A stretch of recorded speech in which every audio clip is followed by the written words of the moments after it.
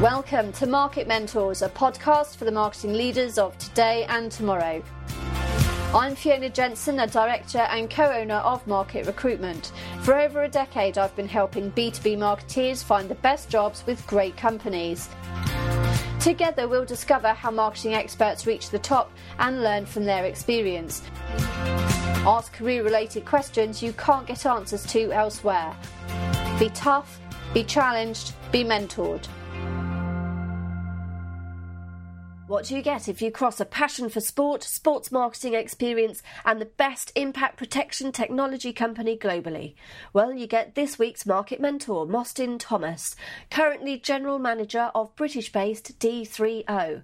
Mostyn shares his passion and enthusiasm for marketing and gives us some insights into what it's really like to work in a fast-growing startup, the learnings he's had and what he believes it takes for startups to succeed and survive today.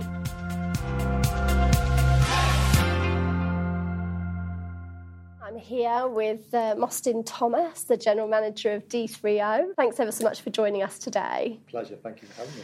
So our normal format is for you to introduce yourself to our audience and just a little bit about you before we start going into the interview itself. Okay, great. Well, as you said, current position is General Manager at D3O. I'm a 20-year experienced marketeer, a marketing graduate.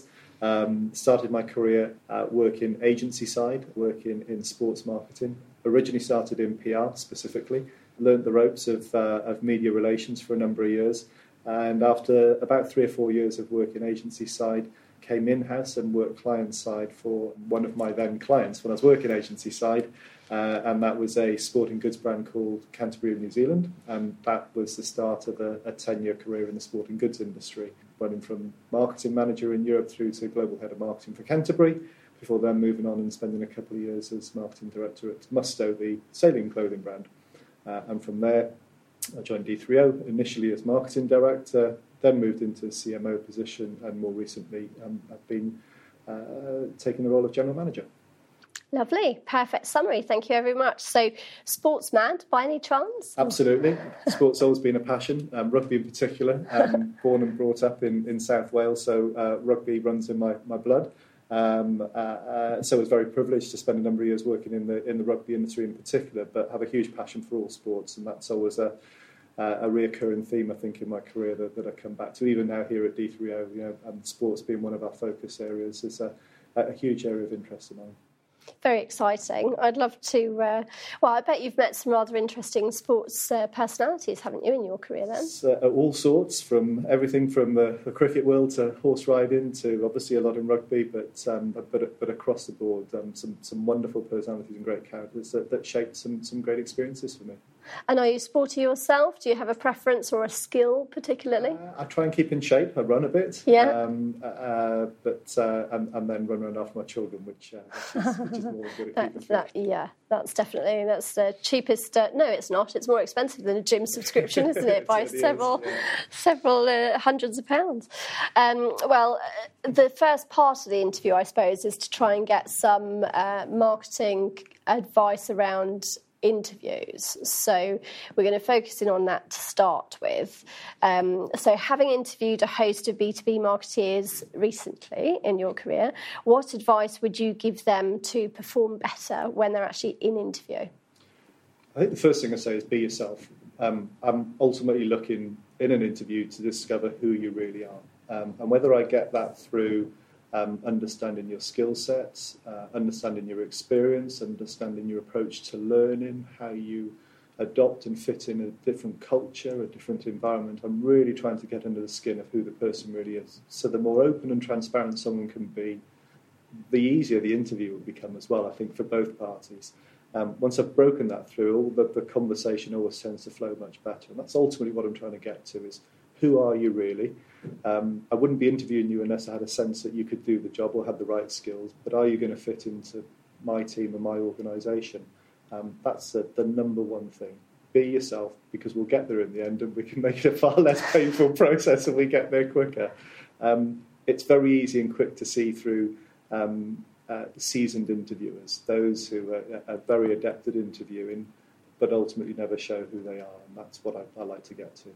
So be proper human, almost. Absolutely, yeah. You're going to contribute a lot to the team and the company, and important you're going to fit into the right dynamic. If you don't see that and you find yourself in the team and you don't fit, you're quickly going to get found out. And different personalities suit different organisations and types of businesses, and it's important you find the right fit, not just for me as an employer, but you as an employee, that you're finding the right company as well. So it's mutually beneficial to be yourself and try and enjoy the interview from a personal perspective as much as possible. Absolutely, because any interview is a two-way process. I want to know whether I want you to work here, and you want to know whether you want to come and work for me. So important that we have that connection straight away. So the next question is more around when you're interviewing candidates. What sort of key things do you look for, aside from obviously the personality and being able to gauge them as a person? What else do you sort of value? I tend to have a few different themes with my interviews and questioning. Firstly is establishing their experience, and it doesn't have to be literal in that respect. It can be how people have taken experience and how they can demonstrate certain learning and skill sets from that. So I'm looking for interpretation of experience in an interview, in understanding experience. I'm looking for some self-appreciation. I'm always fascinated by how self-aware people are, aware of their strengths, but also aware of their weaknesses. I always like to understand what someone's biggest failure is and what they've learned from, which tends to be a difficult one for people to take and answer. But I think it does show great self-appreciation, and I want people who are self-aware. I want to understand how people view my company and my brand, what it means to them. There's no substitute for passion, and passion for the company that you're going to work for. That's absolutely the key. And overriding all that is someone with the right attitude. The right attitude can take you a long way. Whatever your gaps in experience or skills may be, the right attitude and right approach to and desire and passion to want to work somewhere can carry you a long way. Lovely. So a bit of passion and enthusiasm for what you're involved with, as well as having thought about how you might be able to add value. I think so, and that comes into doing your due diligence properly, really understanding the company. That doesn't mean just Googling the company and looking at the website and reciting what the company's mission statement is off by heart. I want greater depth than that. Have you asked around? Have you understood more about it? Have you envisaged what it might be like to work here? How creative have you got? I think if you're coming for a role within the marketing team, the first thing you've got to be able to demonstrate is you can market yourself. Because if you can't market yourself in an interview environment, you're sure as hell not going to help market the brand and the products that we look to sell. Lovely, really good advice there. So this is around your experience a little bit. What's the toughest interview question that you've been asked? It's probably the one that I ask in every interview myself, which is what your biggest failure has been. Yeah. Because you only learn through failure. Anyone who says they've never failed at anything has probably never learned anything. It's where all your best learning comes from. And so showing that self-appreciation and demonstrating that you've done something about it, and how that has helped, shaped you, strengthened you as a person, as an individual, but how you've learned then from a skill set and an experience point of view. It's all invaluable. It's always the most difficult one to answer, and I remember being put on the spot for the first time on that, and it completely flummoxed me, but took it away and learned from it. Well, I think as a candidate, you're nervous, aren't you, that you're going to put people off if you're sort of volunteering, or, I made this terrible mistake, or I sent this copy out and it had a blazing error in it, and, And it's okay to make mistakes. Yeah. It's something we try and impress upon people, at D3O, and culturally, it is okay to make mistakes as long as we learn from them, and we've got mantras on the wall, experiment, fail, learn, repeat, and time again, it doesn't matter what you're doing, what department you're in, whether you're developing a new product or a new material, whether it be, as you say, a piece of copy hasn't been quite right, but rather just to get on and get things done, and it's okay to learn. It's often said, that the companies that that are most successful are those that never wait for the perfect answer or the perfect solution. Quite often 80% is good enough and successful enough. And if we wait for the perfect piece of copy, the perfect advert, the perfect social post or campaign, the competition's past us by. Just crack on and do it, and it's okay to make mistakes, but we learn from them. Yeah, lovely.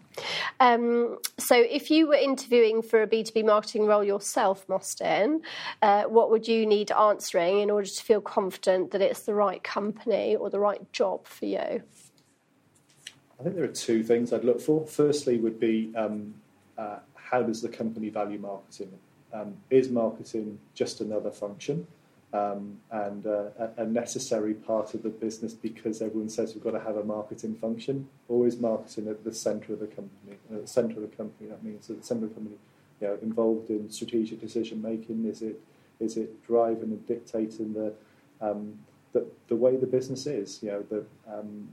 Is the brand of the company really setting the tone for who the company is and what they're all about? Brand is not just a logo externally, it's how the company values and goes about its day-to-day operations. It's how people behave. So if marketing isn't central part of that, I'd really be questioning the value that they're going to place on me as a candidate, seeing the business as a prospective employer. So that's the first thing. And the second thing, which kind of goes hand in hand with that, is the cultural fit.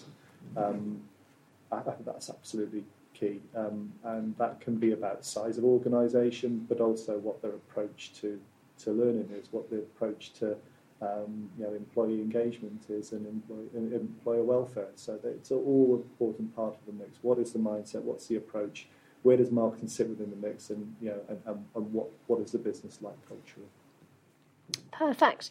One of the questions that we've had from the candidate side, so as you know, we've been pooling questions from people who are on the career ladder right now, who are kind of looking at you for advice, whether it's personal or career orientated, but some of these questions stem from these guys looking for these answers that they can't get anywhere else. So it's often said that you can be paid in money or experience. Looking back on your career, how often did you value experience over a higher salary? And did you strike a good balance? That's a brilliant question. One of my biggest learning curves in my career was my first year of working, actually. And I was fortunate enough to do an industrial placement year when I was at university. And I spent 12 months in London working for a small PR agency, and was thrown in at the deep end and learned more in that 12 months about the marketing world, about what it was like to work. I learned more about myself than I think I probably have done at any other point in my life. And the decision I made at the time, and I had no idea that I was making the correct decision at the time, was that I remember having very lucky to have two different job offers on the table, and one was to move from Wales to London and take on this job that barely paid anything, barely covered my rent, and the other one was for a better paid role that would have afforded me to go and run a car for the year and have all those lovely things, but ultimately would have been, with hindsight, a completely dull job. And so thankful for the decision I made, because that was a springboard into pursuing my career in sports marketing. So I probably didn't appreciate it at the time, but certainly with hindsight, the decision to go for experience over financial was absolutely invaluable, and it would be 100% recommended to anyone starting out. You can make that back so quickly, but the experience you get by making that choice is invaluable. So at the start, an early part of career, be brave, be bold, and try stuff, especially to learn. You won't know until you're in that environment what suits you. There are so many different paths you can pursue, whether it be marketing discipline or skill set, whether it's working for a brand, whether it's working agency side. There's a whole host of different marketing environments you can work in.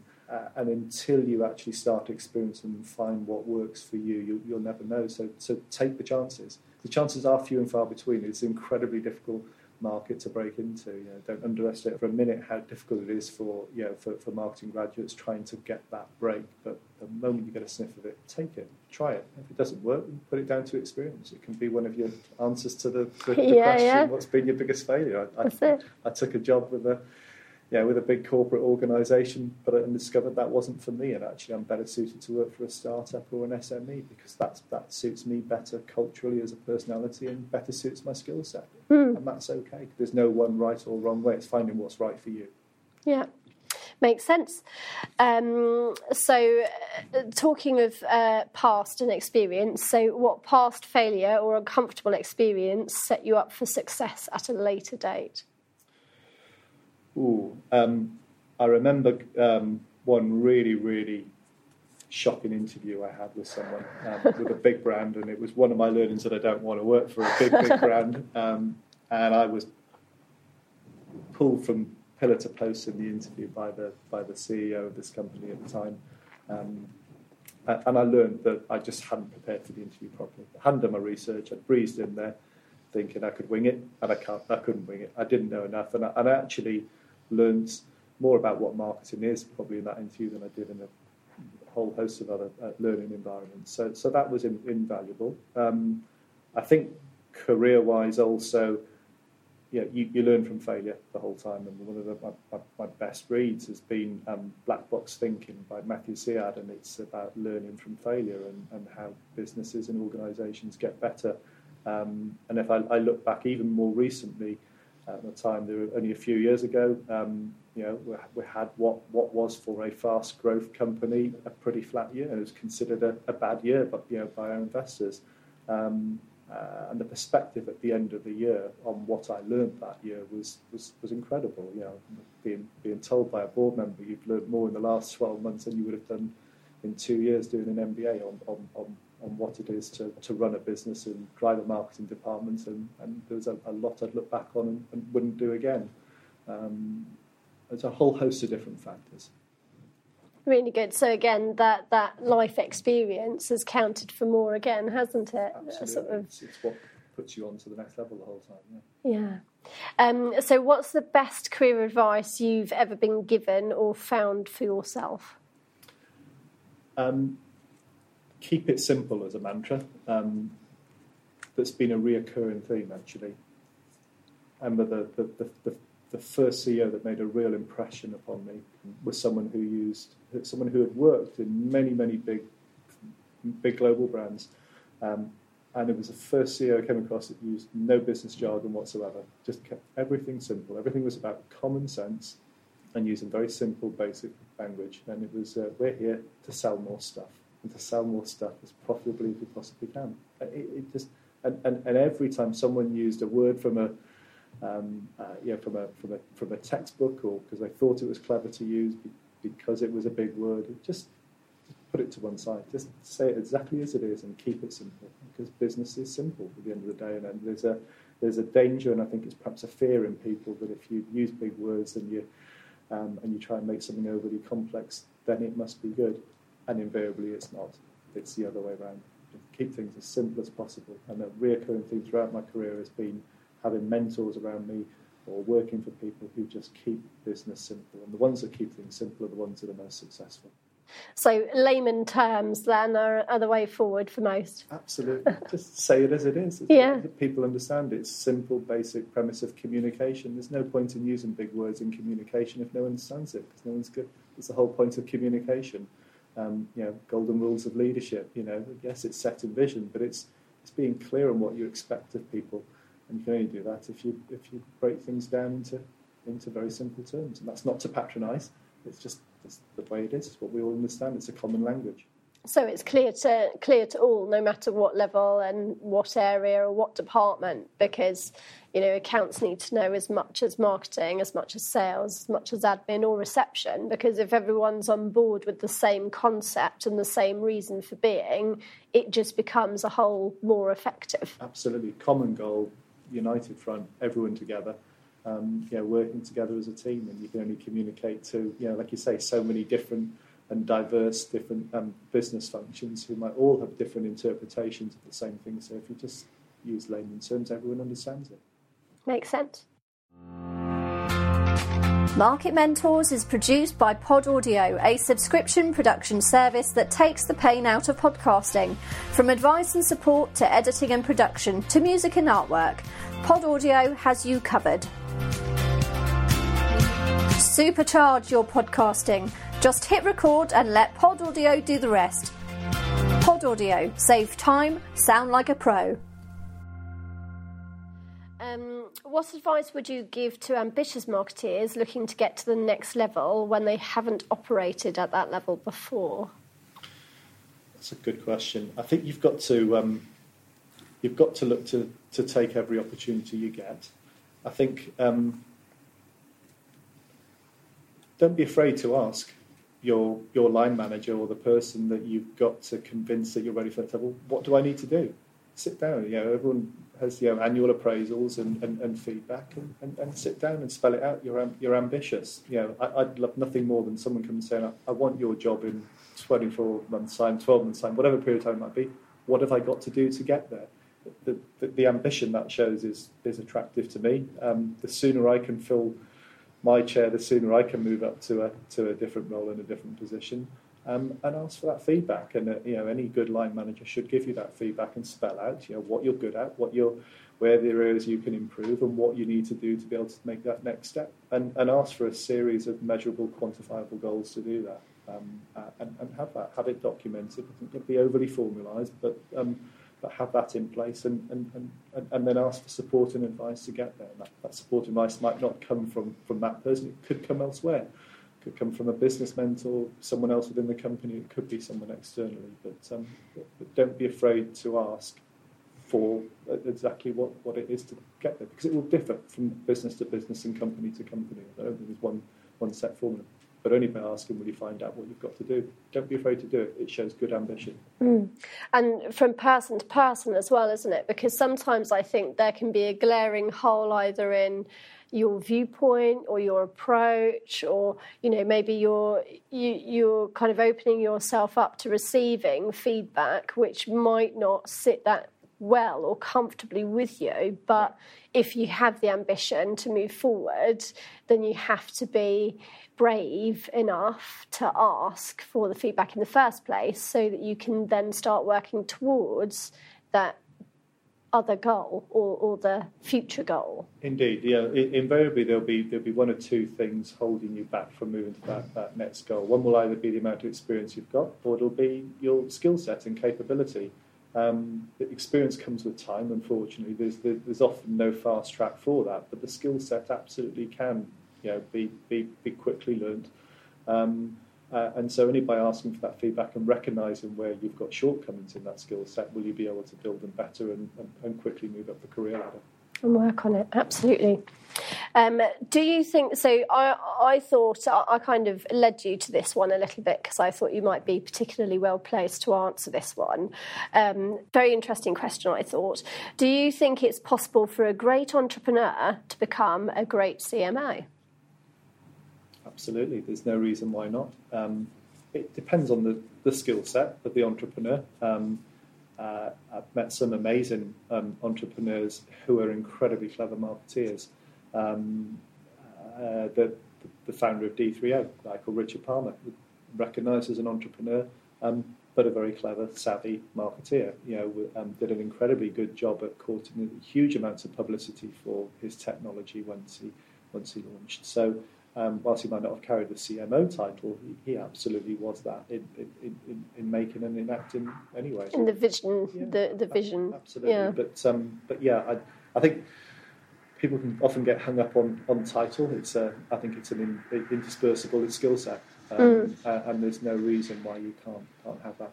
A lot can depend on the environment and the type of business and size of company. Naturally, entrepreneurial skills will be better suited to startups, to SMEs, than they might be to a multi-billion-dollar corporate. Albeit, there will be environments where that can thrive, where the entrepreneurial spirit can thrive. But you're more likely to find that thriving in a smaller business. So it's back to getting that right cultural fit and size and scope. Size and scope, yeah. Lovely. Again, this is an interesting one. When is it safe to move more towards strategy and leave tactical / hands-on tools behind without jeopardising your value as a marketeer to the organisation?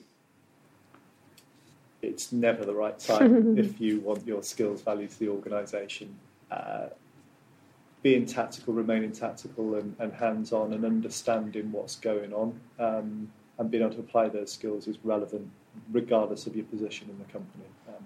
No question about that. I think the moment you lose sight of the tactical side of things, I think you've lost sight of who you are and what you're all about and the value you have to the organisation. Learning to be strategic is an important skill set to learn as you move to a head of or a director or CMO position. But it's never that in isolation. You've still got to demonstrate the tactical. I still do on a day-to-day basis. We all here adopt sleeves rolled up and get your hands dirty. Whether it's a piece of copywriting for a swing tag or whatever it might be. The moment you lose sight of that, I think you've lost sight of your position and what you're all about. So stay tactical. You can learn the strategic part, but keep hands on with the tactical the whole time. And I suppose that way you're always at the front line as well, so you're never necessarily going to get sidelined or sort of caught out, I suppose, with a change in market. Or you've got to know your market, you've got to know your customer. If you lose sight of who your customer is and who your end user is, you've lost sight of what you're trying to achieve, I think, by way of a market as a marketeer. And you will lose sight if you decide it's okay just to sit back and just be strategic, because you just lose all context of what you're writing about in your strategy. So remain tactical, remain hands-on. Don't ever lose that. So don't go up those stairs to the ivory tower, basically. No. Stay as far away from there as possible, please. Yep. So the next question is literally hot off the press. So we got it in the last couple of days, and Mostyn's very, very glad to answer this one. I think he quite liked this one. So I'm going to read it. It's quite a big one. Even with heaps of preparation, coaching and development, and move to a more senior marketing role, they're about to move into a senior marketing role or a head of, it can still feel daunting, and peers in a similar position have likened the first few weeks as winging it, in inverted commas. What advice could you offer someone moving into a senior role where there isn't a huge peer population to support and the pressure is obviously on to make a good impression? Wow. The first thing to say is don't be daunted. You wouldn't be making that transition and you wouldn't have been entrusted into your new position unless the organisation thought you were capable of doing it. So don't be daunted. I have the confidence to do it and self-belief to do it. The second thing I'd say is don't change either. Be yourself, because you've got to where you are through the way you've behaved and the way you've acted within the organisation and the results you've demonstrated. Continue to do the same. If you try and change because you feel you should, because you've changed your title, you're going to lose sight of why you were hired for that role and what you will actually bring to the role. I think you should also consider that your peers sat around the table as other departmental leaders. Don't lose sight of the fact that you're in that position because you're the best for that position and because you have a greater skill set and better knowledge within your particular area than anyone else around the table. So have some self-belief in that. That's really important. It sounds like you're probably better than you think you are. Do you think they might have a bit of imposter syndrome? I think that's the kind of phrase out there at the moment for the whole. And I can take personal experience from that. I remember moving into one position and being sat around a table in the senior management group, and I was the only person in their sort of early to mid 30s in the senior management team, and everyone else was over 50 with grey hair or no hair, and was really frowned upon and was viewed for a bit as an imposter. But, and it took some getting used to, and I felt like I had to prove something. With hindsight, I realised I perhaps didn't, but some early wins and was quickly part of the team, but absolutely frowned upon as who's this kid, Yeah. But it's difficult not to feel that, isn't it? When you are stepping up, you do sort of feel like, I need to change, or I need to, be more aware of this, that, and the other. Whereas, your perspective is very much actually, you probably don't. What they need is for you to keep doing or being you. Yeah, because that's like that, and they see that as a valuable contribution towards a business, and that you're going to continue to bring that. So carry on doing that, and maybe that opinion and that voice is kind of what they've been lacking and want to hear, and therefore, speak up. Yeah. Don't be nervous. Be confident. Absolutely. Yeah. Have confidence in your own ability and belief in your right to be sat in that position and around that table with those other people. Yeah. That's perfectly okay, and it will quickly come in time. Yeah. And well done, by the way. Yeah. Congratulations. So the next question, a bit of advice here. So with pressures of general life, how do you manage the work-life balance, and how important is that in today's society? Well, my wife would tell me that I don't manage it very well at the moment, and it is difficult because we live in an age of technology with an expectation that you're on call 24/7. Everyone's got emails on their smartphone, and there's almost an expectation that people are looking at emails over weekends and evenings, and work in a very small world with people on all sorts of time zones. If you work with a global business, then again you need to demonstrate that flexibility quite often in many roles that you're available at funny times of the day. I think a work-life balance is very important. A healthy home life and a healthy personal life brings a healthy work life and far more productivity in the workplace.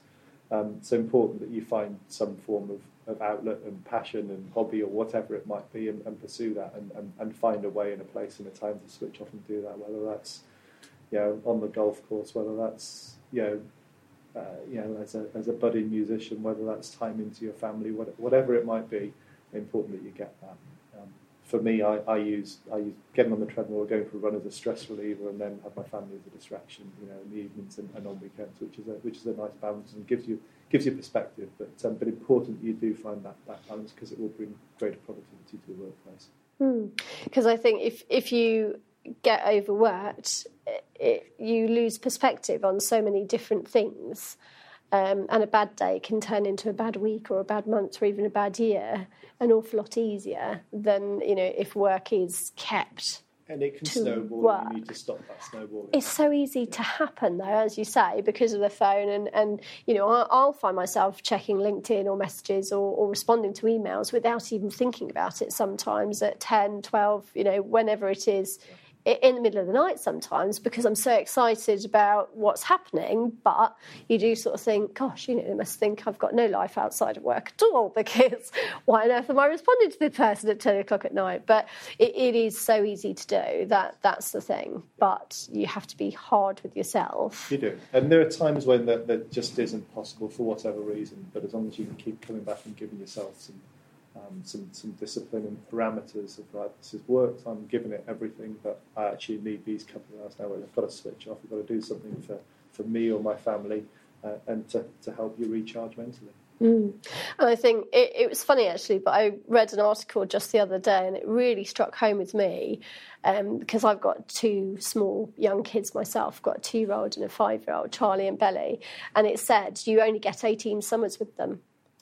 Yeah. And I literally, since I read that, it really struck home to me. I don't know why it had to be that in particular, but, I'm very present when I'm at home with them. And, I really, on the weekends, I don't do anything. I literally forget I have a phone. If I can, I leave it in the bottom of the bag and all sorts of stuff. But yeah, so with young kids particularly, I think... Gives good perspective, doesn't it? And, and I think you also... You learn as well over time the importance of prioritisation, and that's an important skill throughout the day. But I think if you've got that perspective of prioritisation, if you understand what is really critical to your role and the company, that will help you then perhaps understand what's important to still be sending messages about at 9 or 10 o'clock at night or on a when you need to respond. When you need to. So it's knowing what's critical, what isn't critical, and then get some perspective on it. Perfect. So what skills do you think marketeers should be investing in for the future?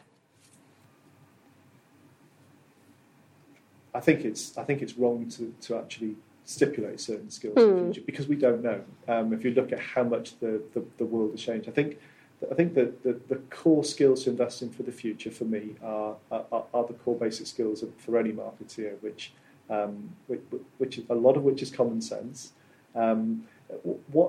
What changes and what has changed at a pace, and what we don't know how it's going to change in the future are the platforms in which we communicate. But the basic premise and basic skills of marketing haven't. And I can go back to a time 10, 15 years ago where we, as a company, when I was working at Canterbury, we lived and breathed product seeding as a core part of our marketing communication mix. And we've built a fantastic business and some really strong sports categories for the company off the back of some really, really clever product seeding, all based around Tipping Point by Malcolm Gladwell, being given that book. Love that book. And those and the principles of Tipping Point of seeding on influential people haven't changed. They haven't changed for the last 50 years, and they haven't changed in the last 5 years with the advent of social media. The principles remain the same, but it's the platforms in which we use to communicate that have changed. So keeping pace, adaptability and flexibility, to keep pace with technological changes and more sophistication around the way that we can market to consumers is important. So I think the bigger skills is the adaptability and flexibility, and have that in mind the whole time, rather than actually define I've got to be an expert on this particular social media platform, because we don't know what, in 24 months' time what that's going to be. So difficult to find that far ahead, but to have the basic core skills is important, and have the ability to adapt them to particular platforms. You touched on this a bit, but I suppose over your career now, how has marketing changed since you started? So I think to that point, it's the platforms have are the same. Have changed.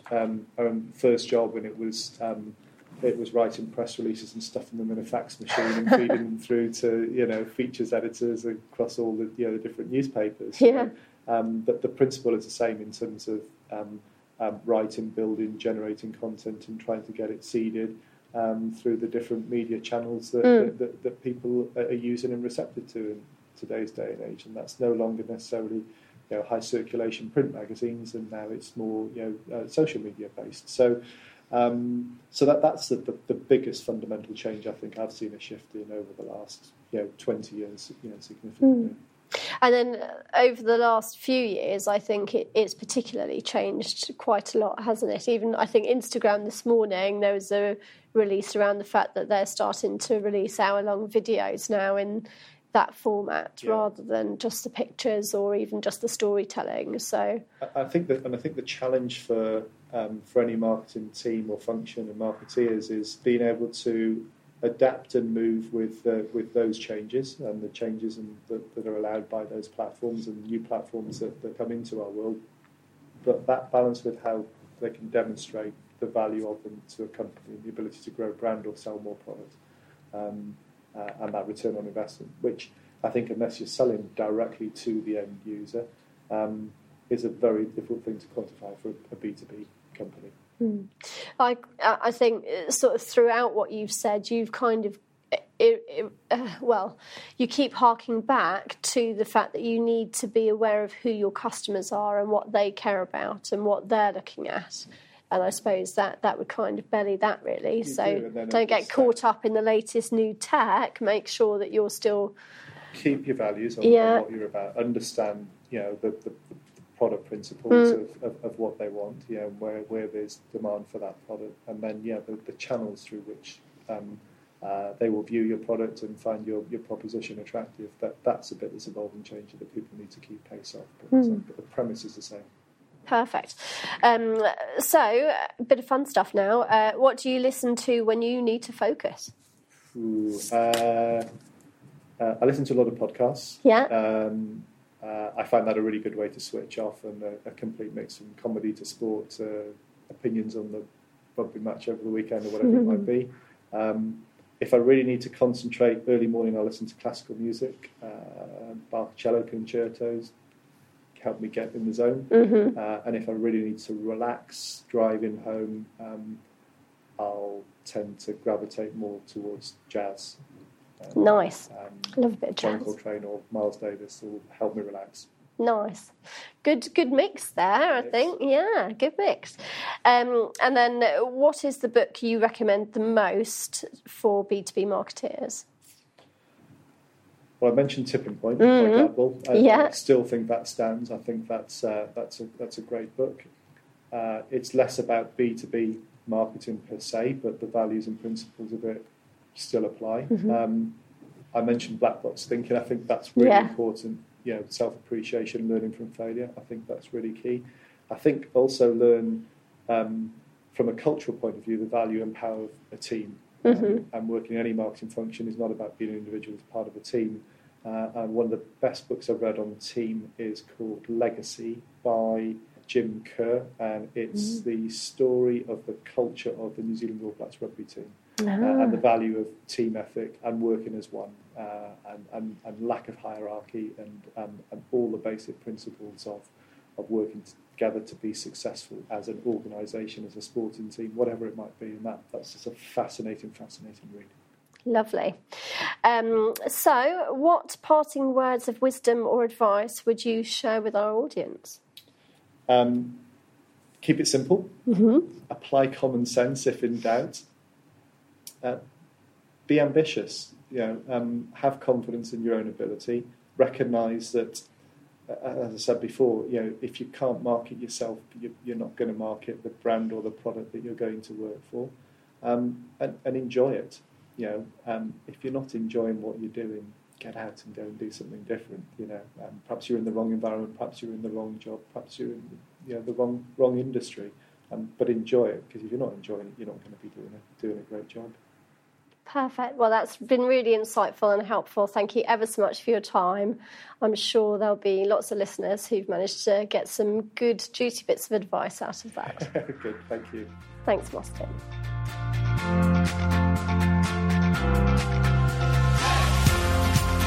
So there you have it, career advice from a real marketing expert and leader in the field. Thanks for listening. We hope you enjoyed this episode of Market Mentors. If you have a marketing career related question, you know who to ask.